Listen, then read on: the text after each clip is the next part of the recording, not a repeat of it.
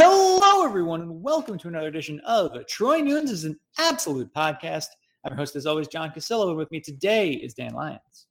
Hello, everyone. Happy July. Happy belated 4th of July. Hope everyone enjoyed the holiday weekend. And yeah, we're getting into the dreads of summer. We have TBT coming up. We have recruiting NBA stuff Finals and week. NBA Finals week and one of the weirder finals matchups in recent history. The finals everyone predicted, the Milwaukee Bucks against the Phoenix Suns. We all had the Bucks against the Phoenix Suns, who hadn't made the playoffs in a decade, and the Bucks reaching here despite Giannis being out for half of the Eastern Conference Finals. So yeah, just pretty logical. You know what? I'll take it. I will also take the first place Mets, and we'll leave it at that. Go Mets. The Mets are in first place as far as I know, and I won't hear any information to the contrary. I won't hear any information about the contrary happening eventually. The Mets have been in first place for like 2 months, so I mean, it's just kind of people just need to accept that. Yeah, this is. I won't even get into the last time we've been in first place for this long because I don't want to know anything about that season. We're not talking about that. We're not talking about old stuff. Yeah, old stuff's dead. These are the new Mets.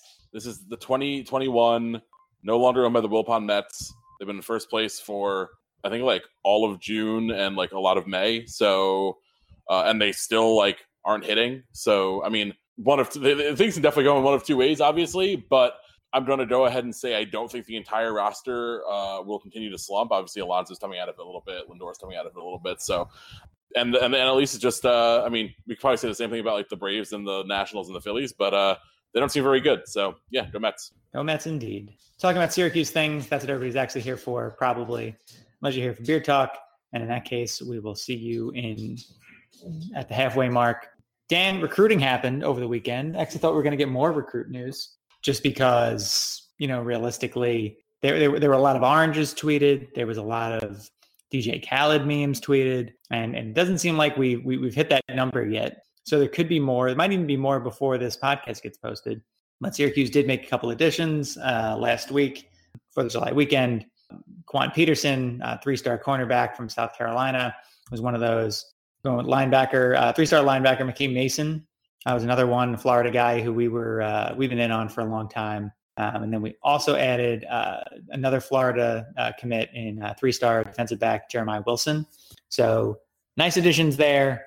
Not to knock them, like I wouldn't say like there's any like top 400, top 500 guys in there, but at the same time, clearly some big talent, some guys who could be, rising names as these classes come together a little bit more. Seems like Jeremiah Wilson might be a little bit of a diamond in the rough. Mason had some big offers on hand. So definitely good players here. I think it's notable that SU's really emphasize the cornerback position. 3 guys play corner already.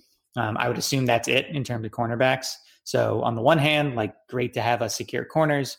On the other, we definitely kind of swung and missed on all of our like top targets at that position, which is not the most encouraging thing, even if it's not the most discouraging either.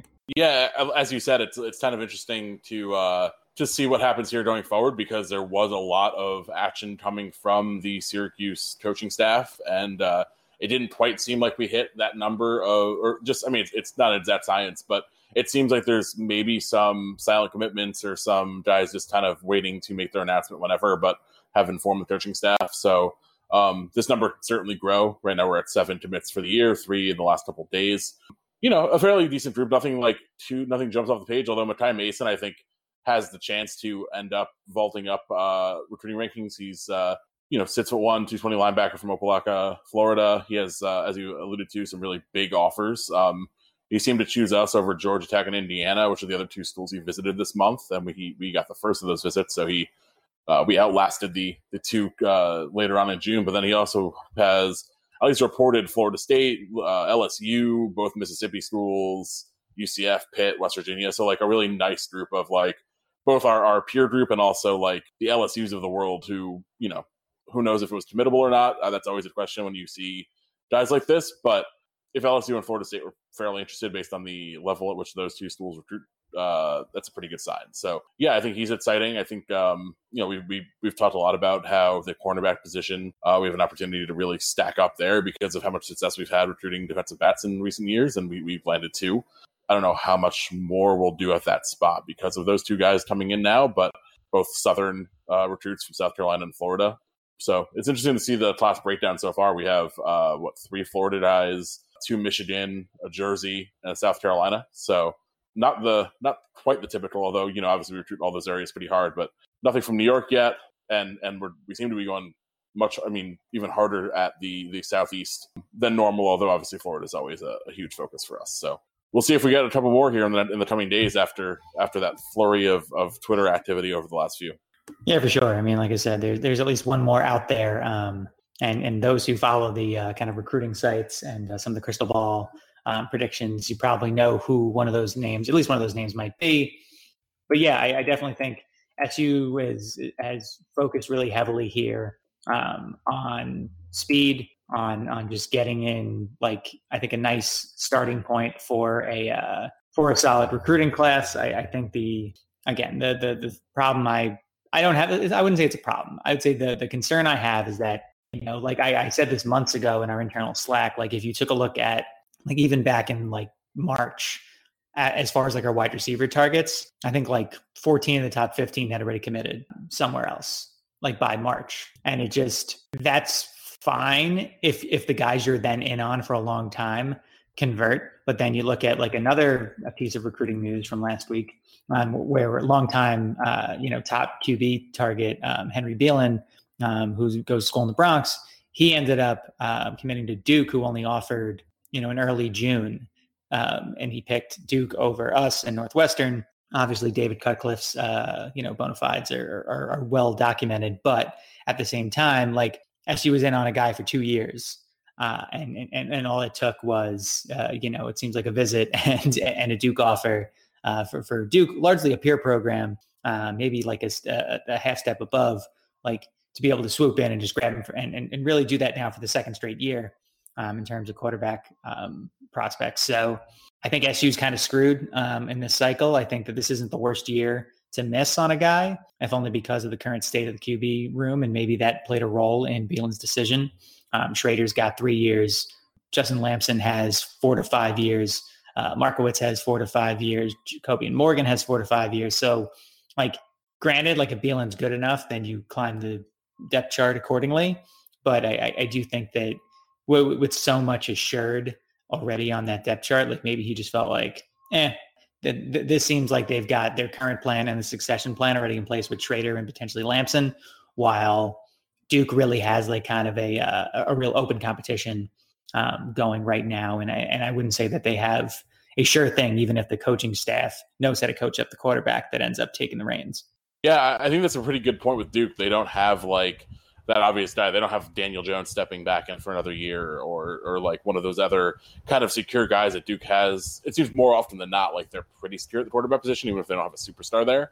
And this year they have like Gunnar Holmberg, who hasn't started before. They have Luca Diamant, who has not started before, some young guys. So it's a very muddled quarterback picture, and that can be very attractive, especially when you combine it with the fact that Cutcliffe has that quarterback coaching pedigree with the Mannings and everything else, versus Syracuse, which, as we've said, is about as well stocked at the quarterback position for a team in our spot generally, at least, that it's been in a long time, with obviously DeVito this year, Schrader waiting in the wings with a lot of time under his, available for him, and then Lamson, who we're all very high on, who I think we've about as excited for as anyone since DeVito.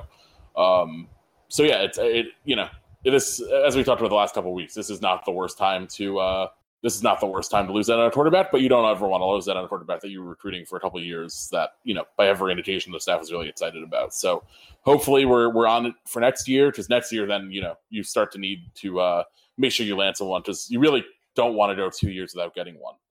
Or having to settle for plan C guys if you can avoid it. Yeah, I mean, unless of course you can attract, a 4-star transfer or something like that. And Oklahoma's done a little bit of that.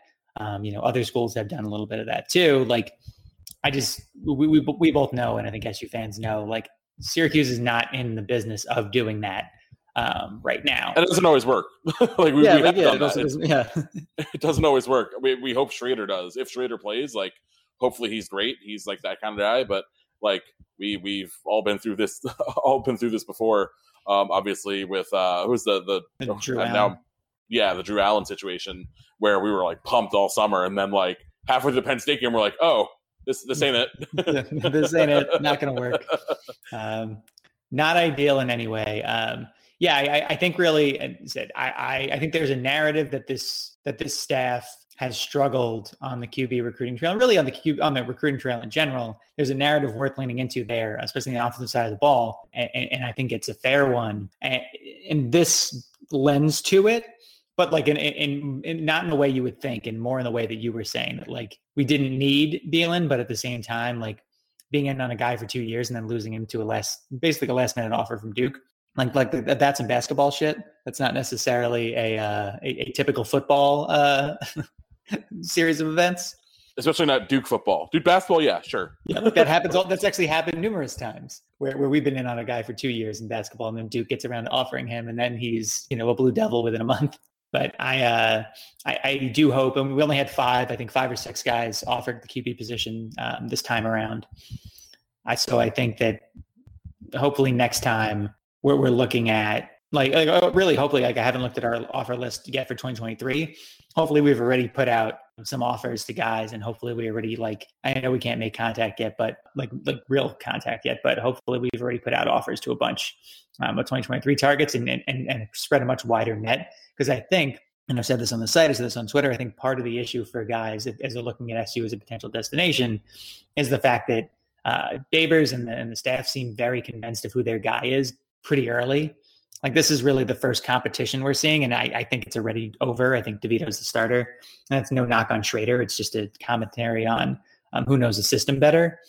But like we've done this over and over again, where like we're not offering the same number of quarterbacks as a lot of our peers, and that leads to kind of an all eggs in one basket situation, or just this approach where the Orange either they swing and miss on all their top guys, and then they're making additions late, as we've seen numerous times where they're making additions in January, or they get a guy and then, or they get like a 3-star guy somewhere in like the July time frame, and that's it. But that's after they struck out on a bunch. And I think that's kind of a perilous game to play if you're the Orange, when again, peer programs, better programs are offering far more quarterbacks than we are. Yeah.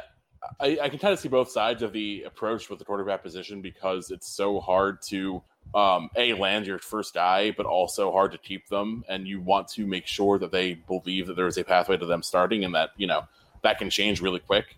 We have offered 6 in the 2023 cycle. We've offered 5-star Dante Moore, who's like the number 14 kid in the country out of Detroit. Good luck. So that's an uphill battle. We've also offered 3-star Chris Parson out of Brentwood, Tennessee, which is interesting. Not a place that we usually recruit too heavily. And then a bunch of unrated Tennessee, guys. What up, AJ Law? Yeah. And then a bunch of 4 unrated guys, which is not a huge red flag. Like the ratings are pretty... they're not super comprehensive for like this class yet because it's so far out.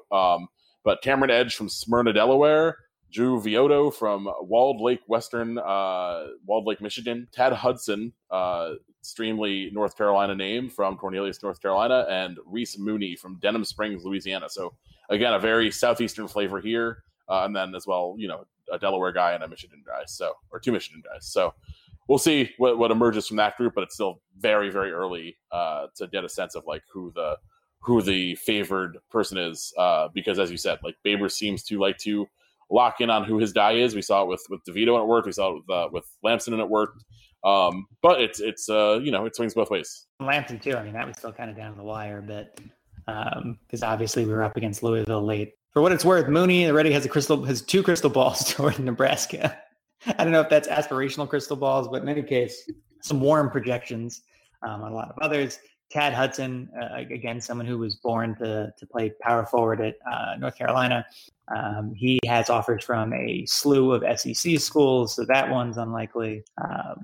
Drew Vioto is worth his only Power 5, it looks like. Yeah, it seems like Michigan State's sniffing around, but he's probably like a second option or a third option for them. He's Cameron a big, Edge. he kind of he looks the part. 6'4". We know Babers likes his tall quarterbacks. Yeah. I like him. I mean, if we could land, I mean, I'm not going to say I prefer him over like a bunch of other bigger names, but Cameron Edge, he's rated 125th nationally by 24/7. Offers from Maryland, LSU, BC, a bunch of others. Wouldn't bank on Cam. Chris Parson already has a Florida State crystal ball and a bunch of offers from SEC schools. And then, Dante Moore's got offers from pretty much everybody under the sun. So not great from a starting position. Doesn't mean we can't land one of these guys. But at the same time, it's not an ideal starting point already. Yeah, I mean, you said we have to see how it shakes out because obviously, right. Not all of these offers were made with thought that we're gonna really drill down. We'll see which guys start to get a ton of attention, like we've seen from the past. But we need to get one. We can't, we don't want to go 2 years without one. Obviously, this year we may grab a guy late, as we've done in the last couple of years, and I don't hate doing that if you have a scholarship to give. But as we've seen, it's there's no real guarantee that you're going to hit on one of those guys. It's kind of aspirational. But, it's not the end of the world if you have a couple scholarships at the end and you see a tall quarterback from Texas like Markowicz. So, maybe turns into something. And if not, good depth and see if we can develop. But, so, I mean, it seems like that's probably the direction we go in 2022 if we take a quarterback at all. Yeah. And honestly, we do have scholarships to give. I don't have the math in front of me about when those scholarships have to get taken. Because realistically, I feel like despite the fact that we have plenty of scholarships, we also are going to be up against the ceiling for additions in a single year without doing gray shirting and other weirdness. Yeah, I mean, so this year in general is going to be kind of hard to map out, given A, the ever increasing transfer numbers, and then B, the extra year for fall athletes. So it's a very strange one, but we'll see how things go. Hopefully we get some more good recruiting news, at least by next week. Yeah, love to see it. I think in particular, a lot of folks have been commenting on the fact that it'd be good to add some more offensive talent. Obviously, we've added defenders. That's great. We have some defenders who might be, adding their names to the list shortly, but it'd be great to start shoring up the offensive line. And right now, the only offensive player committed is LeQuint Allen from New Jersey, running back. Everybody else, however, on the defensive side of the ball. So would hope that the offensive guru coach is able to bring in some offensive talent at some point in the near future. I know we have some guys, and I'm not knocking Dino too much. I'm more just commenting, and something a lot of others have said too is that we've done well enough with some 3-star talent. Obviously, some transfers here and there, like Tristan Jackson, and then Ambo Adetawo. We've coached up some guys like Jamal Custis, who is just a freak athlete as well, but we at the same time haven't necessarily, just landed that impact guy at an offensive skill position. And that's a bummer this far into the regime, I guess. Yeah, it's a fair point. I think it's a little disheartening that we, for I guess the 4th straight coaching staff here haven't quite been able to elevate things past that 50 to early 60s hump that we've been stuck at. But, I guess you can probably blame the last 2 seasons for that, for the Babers era. But, it all goes back to him as well. So, you can't say it's all kind of of a piece. So hopefully we'll continue to do it forward. But, we have to find a way to win football games with this level of recruiting in general before we can make any drastic changes there anyway. So knock on wood. Agreed. Dan, you want to do a little halftime here, and then we can kind of move on to the rest? I know it's not officially halftime, but I do feel like it's a natural stopping point before we move on to some of the other stuff. Works for me. I have a fair amount to report on. I have the Rondom Tap page open. So I was down in Jersey for the last couple of weeks. Did a lot of Jersey drinking, as I said I would. I think I discussed a couple of these Last Wave Surfer Blood. I also had A-Frame from Last Wave, which is a really, really solid IPA that they've been putting out. Had a bunch of that. I had both Carton's Boat Beer, which I have all the time, but also their Beach Session IPA, which is kind of their Orange Zest session, which is quite good as well. Kind of up there with the Boat, actually, I think. Had some Blueberry Lemon Crushing It from Cape May Brewing, which I thought was solid. Wish it was a little more lemonade-y, but not too bad. Enjoyed that. I think it's the first thing I've had from Cape May. Maybe I've had one other thing. And then probably the most interesting thing I had this week. I also had some Persian lime doza from Two Roads, along with some of the other Two Roads stuff I got last week.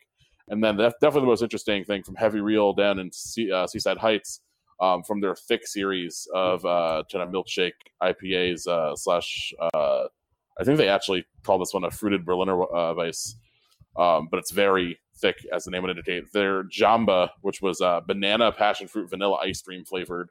I would definitely go. It's definitely heaviest on the passion fruit, followed by the vanilla ice cream, followed by the banana. But it's a really nice kind of creamy blend, really drinkable. Nice amount of sourness to it, but really interesting one. So enjoyed all those, and some more stuff in the fridge to enjoy this week. Very, very nice. On my end, I had a bunch to kind of celebrate the 4th. Went to Smog City on Friday because I had off. Tried some cordial. It was a random keg they'd kind of either forgotten about or purposely forgotten about from a few years back. It was an imperial barrel-aged porter with raspberry.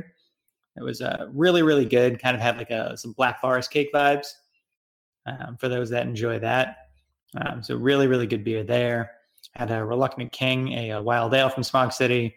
Had Mango Pango, a fruited mango sour that was pretty good. And then also had Fire Tornado, a hazy IPA from Smog. Went over to Monkish as well over in Torrance. Had a West Coast Heaven, was a hazy West Coast IPA. That was pretty good, as well as Can Lime Tan Lines, was a hazy pale ale from Monkish. Was down in Orange County, so went to Tustin Brewing Company and had some Operation Ivy and some Old Town IPA, both American IPAs. Had some Modern Times Fortunate Islands pale ale for the first time in probably a couple of years. It's around all the time. I just hadn't bought it, but it's a great kind of drinking outside beer. Also had from Modern Times some my last can of Order of Hermes. Also had from Russian River some STS Pills. And then from Melvin Brewing in Wyoming, had some Melvin IPA that a buddy of mine had brought over to my in-laws' house. So, yeah, productive. Very nice. I mean, it was a good, July 4th always brings it. So nice to loosen things up a little bit. Agreed. Dan, I know we talked maybe about a little bit more football here, but I did realize that one thing we did not touch on because it hadn't happened yet when we recorded last week was the Quentin Hillsman story, kind of the bombshell that The Athletic dropped. I'm not going to use this time to kind of speculate about what did or did happen necessarily, except to say that, I'm sure everyone here has probably seen it, but allegations of widespread bullying, some fear, some abuse to some extent on the part of Hillsman toward players within the program. I think there's definitely been a lot of discourse from former players since around it. I think I'm not going to speculate, but, SU is investigating what's gone on. I don't really know where this goes next, but definitely not the sort of attention that Syracuse women's basketball wants, given how good the program's been.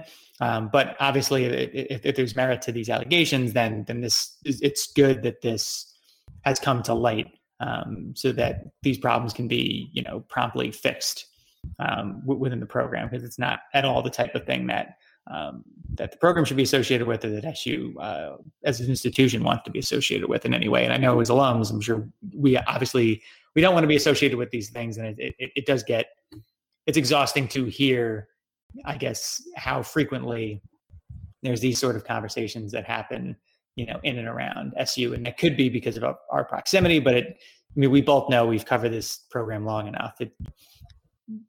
There's always something going on, at least with the Orange. Yeah, it's definitely troubling. Obviously, we talked a lot about this crazy rash of transfers after the season. And while I think we were both willing to give Q not the benefit of the doubt as much as just a chance to rectify things with his bringing in a bunch of transfers and whatnot, it was hard. It was kind of impossible not to be troubled by the fact that many people, including those who were in line for a ton of playing time, those who were already receiving a ton of playing time and high level playing time, would choose to leave, even if it's pretty easy to leave now. It's still a pretty big decision to make to uproot your career. And the fact that so many, the majority of the scholarship players on the team would do so was extremely troubling. And now you throw in allegations of abuse, and obviously, people have had different experiences. We've heard from a number of players on either side of this thing.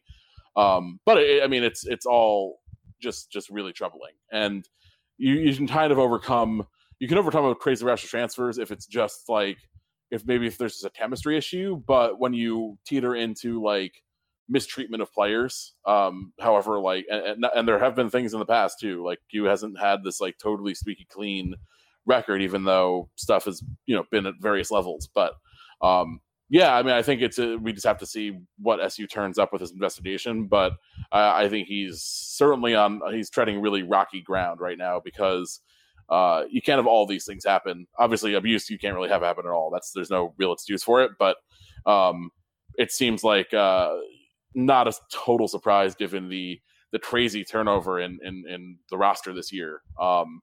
And that's a pretty good indication that something was incredibly wrong. And even if you have some players who are ready to defend him, it still kind of signals that there was a major chemistry issue that he let fester.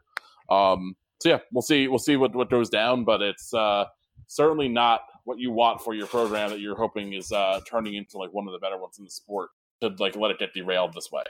Yeah, I completely agree, and said I don't want to speculate, and I know it's tough to avoid speculation here. It definitely doesn't seem to paint a positive picture about what's next.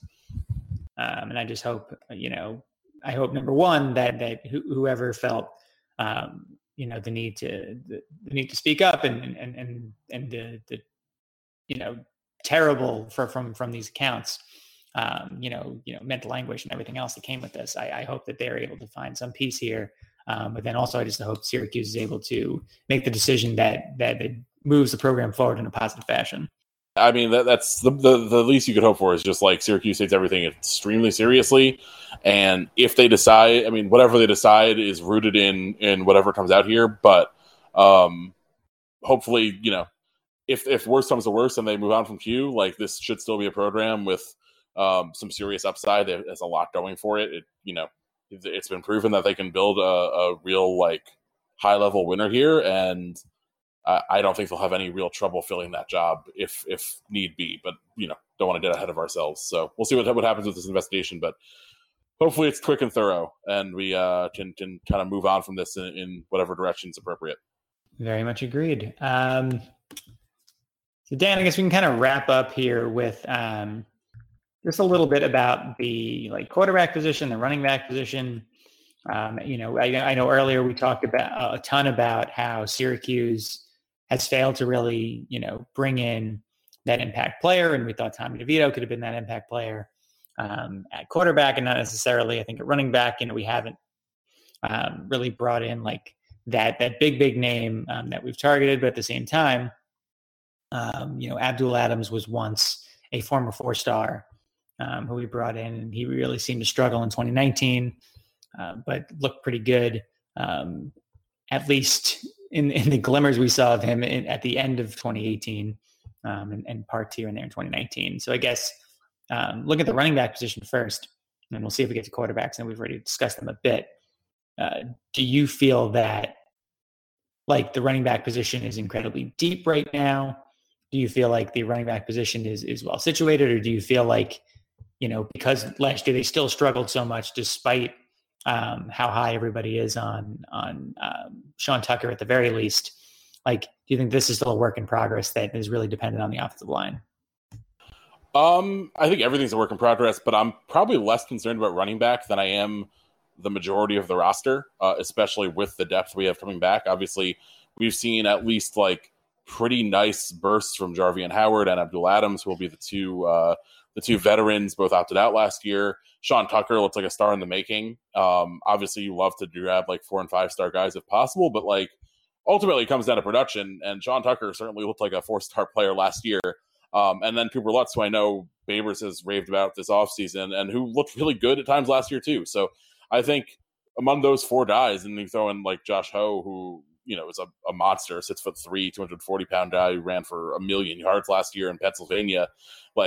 I just think there's a lot of talent here, and ultimately it's going to come down to the offensive line. But even with the really just poor offensive line play we got last year, Sean Tucker was super productive.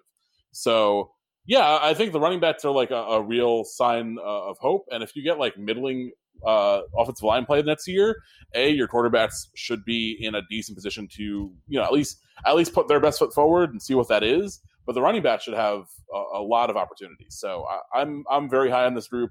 Obviously, it's not all up to them. It's hard to succeed at all in offense without good offensive line play, which has been just the constant theme for 3 years now. But this is probably the group on the roster overall, outside of maybe defensive back, but even there, like there's so much turnover that it's still a little bit of a concern. This one I think is the most complete and probably the deepest. Yeah, I agree with that. And I felt like we thought that last year too, to be honest, before the opt-outs. I think that Adams and Howard, I know some people bring it up in the comments on Tuesday, but it does, like, I really liked what we saw from Lutz, and I think he would be a great option catching the ball out of the backfield. I am curious if he's able to stay in front of both Jarvian Howard and Abdul Adams in the depth chart. I just find it hard to believe that we end up underutilizing. I guess I feel like it'd be weird to have Adams and Howard back without them being involved in some way. I think Howard has shown some ability as a short yardage guy or a third down back potentially. Like Adams, I think, again, hasn't necessarily gotten the traction we thought he was going to get. But if he's back, like I would think that he's in the rotation. I think that, one of those 4 guys just seems unlikely to be as involved as the rest, unfortunately, just by way of, math. I think this team's going to lean heavily on the run. I mean, Tucker and Lutz both did pretty well last year, behind a really bad offensive line. They were still able to average, almost, I think Tucker was just short of 4.5 yards a carry. Lutz was above 5, but I think that was in large part due to, the effort versus Notre Dame. In general, like volume of carries, both of them got better the more they ran the ball. And I think that, this year, if we can get back to something like pace, and last year was definitely an anomaly for Babers in his career. Like we can get back to some sort of pace and get those guys closer to like 18 to 21 carries a game each. You're going to see a very different offense. You're going to see an offense that looks probably the most like what Babers has wanted to do yet. Because I think while SU's offense has had success under Babers, A, hasn't been the case the last 2 years. B, it still hasn't looked the way he's wanted it to look. And C, like it still hasn't been an overly efficient attack, despite some of the just raw yardage success. So I do think that a lot just kind of hangs on this running back group, and I think for once we do seem to have the guys that can really back up that idea. Yeah, I think that's a good culmination of everything. I think the most fascinating person for me is probably Adams, just because I feel like Tucker, we know, is going to be involved. He's broke out, so he was probably the best player on the offense last year. We know that he was certainly the best player on the offense last year. Yeah, I guess I didn't need to qualify that as much. Obviously, Taj had like some really good moments, but it was few and far between. I think Jarvian has just like enough. Like we just know enough about him, and he should be fresh. And I think he's a kind of a similar player to Tucker. So if you're going to go fast and you want to bring that same look, he's like the pretty obvious 1B. And then Lutz, I think, just as you alluded to before, is like dynamic out of the backfield, can catch the ball, just is the most different from those guys. And Adams, while seemed like he was more of the burner when he was at Oklahoma and when he was coming in, has been more of a between the tackles guy as well. So it's just interesting to see if he's going to find a way to complement those first 2 guys, or if it's just like one of these is going to lose touches. And it's actually kind of surprising that all 3 are coming back, to be honest. Tucker, obviously, I expected, but after the opt-outs, I kind of thought both would either give the NFL a shot, even if it was unlikely they would get drafted, or go elsewhere. So it's a nice problem to have. I think you can always rotate through running backs and keep guys fresh, and that's there should be a way to utilize all 4, but I feel like 4 is a lot of mouths to feed. So hopefully Babers is on it and figures it out and finds the best way to use all of them, because I do think there's like kind of overlapping skill sets between those non-Lutz 3. and it's hard to take away touches from Tucker given what he did last year. So we'll see. I think, and at the same time, like Adams was the guy who was at Oklahoma. We saw like the impressive stuff he did in limited touches there. It seems like he should have the highest upside just based on his pedigree, but we know that's not always the case, and running backs kind of come from wherever. So that's definitely the biggest question for me among for this group, though. Like, how do you actually break things down and keep everyone happy? Because it's very hard to do with that many players at that position, especially in an offense where, like, ideally you're pretty run past balance. I know the offense, like we've seen it. We always talk about the Bowling Green days, like it was a little more run oriented than people would think, but it's still like pretty balanced overall when it's running at its peak efficiency. Yeah, agreed. And I do think, like, you know, obviously if this was a pro backfield, somebody's traded, but not the case here. I do think that unfortunately, I do think one of Howard or Adams is the odd man out in terms of carries. And realistically, again, like Lutz and Tucker seem to, you know, get better as they warmed up throughout the game. I would hate to see us just in the interest of just trying to get everybody carries, cut them down to more like 12 to 14 a game, just so we can get more carries to the other guys. Like realistically, whoever the best two guys are, they should get 90% of the carries, if not more. And I think we should see somewhere in like the 18 to 22 range for the top two options here. Yeah, that's the other part of it. It's like kind of balance your best players versus like guys maximizing like their freshness and their peak like performance, and finding that kind of balance between the two things is really tricky. Because obviously you want to have your best players out there, but if there isn't a huge difference in terms of level of play, then, you know, maybe we can switch things around a little bit more. But again, it's gonna take a while to see how this plays out. Hopefully, like in some of the non-conference games and the slightly more reasonable ones, we can really get a good sense of it. But no, it'll be really interesting to see. And then obviously with the quarterback situation, also obviously we think DeVito's going to start, but like DeVito and Schrader are so different that may also play a big factor in like what the best running back pairing is if Schrader was to play. Yeah, I completely agree there. I think really a pairing of him and Lutz could be super interesting. Just in terms of, you know, utilizing Schrader's ability to move the pocket. But more on that as the offseason rolls on. Dan, I think we're good here, though I guess, are you going to see Black Widow in theaters, or are you going to be streaming at home this weekend? I don't know if I'll get to it. I'm going to be in Philadelphia this weekend, so I probably won't see it till next week. I have been back to theaters. I went to see A Quiet Place 2 like 2 weeks ago, and I think I'm going to see something this week. So, yeah, I'm back into theaters. I'm excited to have gotten back, and I will see Black Widow in theaters. I'm just not sure when it'll be. Probably sometime mid next week, hopefully. Nice. I will be sure to not spoil it on the pod. I think there will be a spoiler-filled article on the site on Monday, but we will note that everywhere not to read if people want to avoid spoiling the ending. It feels kind of crazy that we have like a Marvel movie back in theaters. Like it just kind of out of nowhere, like not out of nowhere, but everything's been jostled around so much, and like it's still, you know, we're still coming out of the pandemic. All of a sudden, like that's a real sign of like life getting back to normal. It's like, oh yeah, we have a big Marvel movie that everyone has to see in theaters now. Yeah, I mean, granted, I'm not seeing it in theaters. I'm just going to rent it. That's probably the last one that there's going to be an option for that. Before we get back to, Shang-Chi comes out in September, and I'd be shocked if that wasn't theater only. I hope it is. I hope it's theater only, if only because that probably means that we're on the even further on the other side of this thing, and the Delta variant isn't ruining all of our lives. So, knock on wood again for that one. Yeah, that'd be ideal. I would rather not continue the pandemic. That's my very hot take. Yeah, Pandemic 2, Electric Boogaloo is not the sequel I need. It is the Thor the Dark World of pandemics. The lighting's bad. You're not really sure what's going on. The dialogue's pointless. There's just a lot of unfortunate things that I don't need.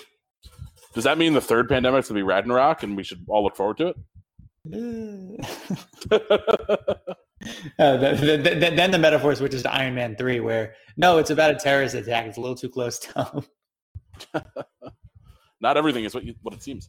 But yes, hopefully everyone is able to see. Obviously, if you're listening to this, and we have a strong Marvel contingent on the site, see Black Widow whichever way you are most comfortable, and we continue to move through the pandemic and get out the other end for in time for football season. Hopefully, we all have a good summer. I am very much hoping for a good summer. Well, Dan, anything else before we head out for the day? I think that's it. Hopefully, this crazy storm in New York passes and I don't lose power, but we got through the podcast, so that's the most important thing, I guess. Fingers crossed for you and for everybody else along the Eastern Seaboard and the various storms potentially headed everybody's way this summer and heading into the fall. That was Dan. I'm John. Thank you, everybody, for listening to Trey Noon's An Absolute Podcast. Rate, review, subscribe on iTunes, on Megaphone, TuneIn, Stitcher, Overcast, Spotify, wherever else you listen to podcasts, and go Orange. Orange.